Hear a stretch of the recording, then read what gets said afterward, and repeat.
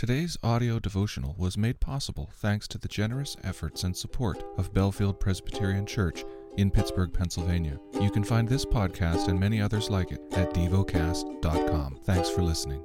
Heidelberg Catechism. Question 31. Why is he called Christ, meaning anointed?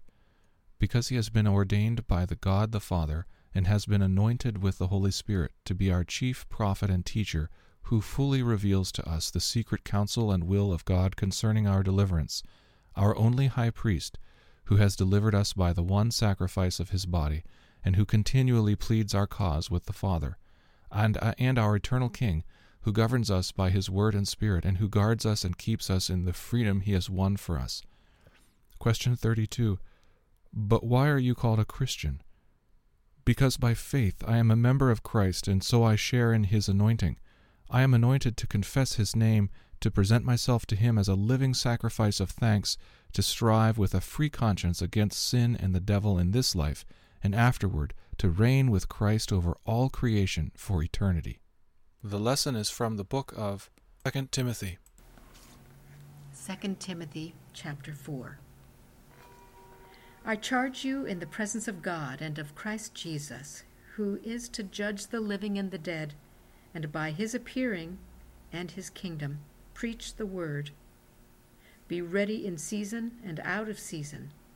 Reprove, rebuke, and exhort, with complete patience and teaching.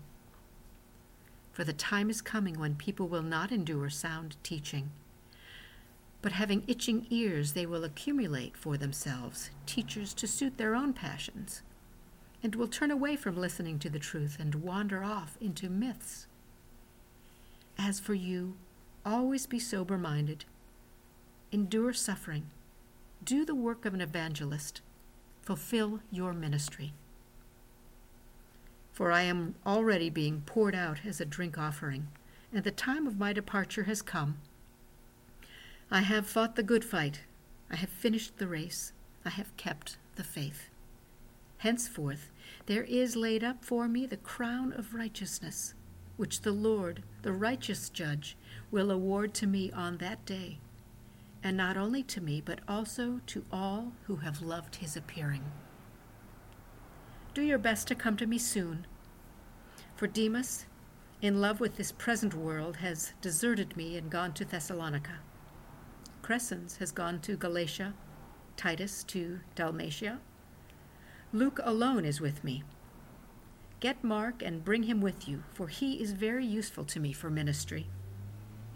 Tychicus I have sent to Ephesus. When you come, bring the cloak that I left with Carpus at Troas, also the books, and above all the parchments. Alexander the coppersmith did me great harm. The Lord will repay him according to his deeds.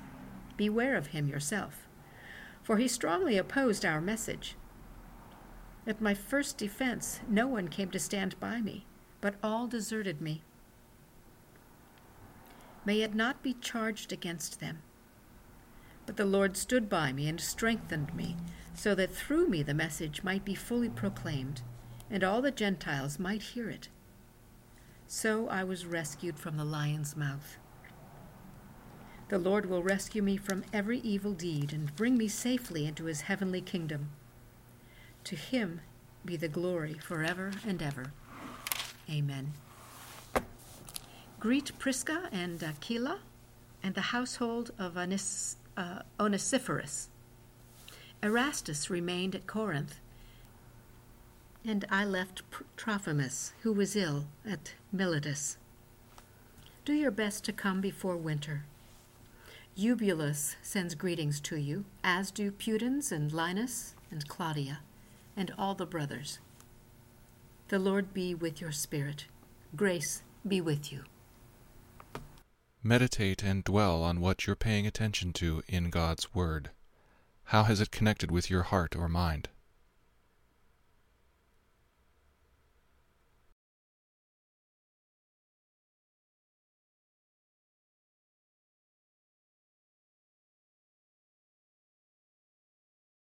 Pray to God freely about what has moved you today.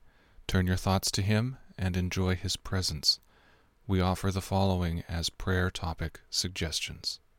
For Haiti, for the sick. Thank you for listening to DevoCast.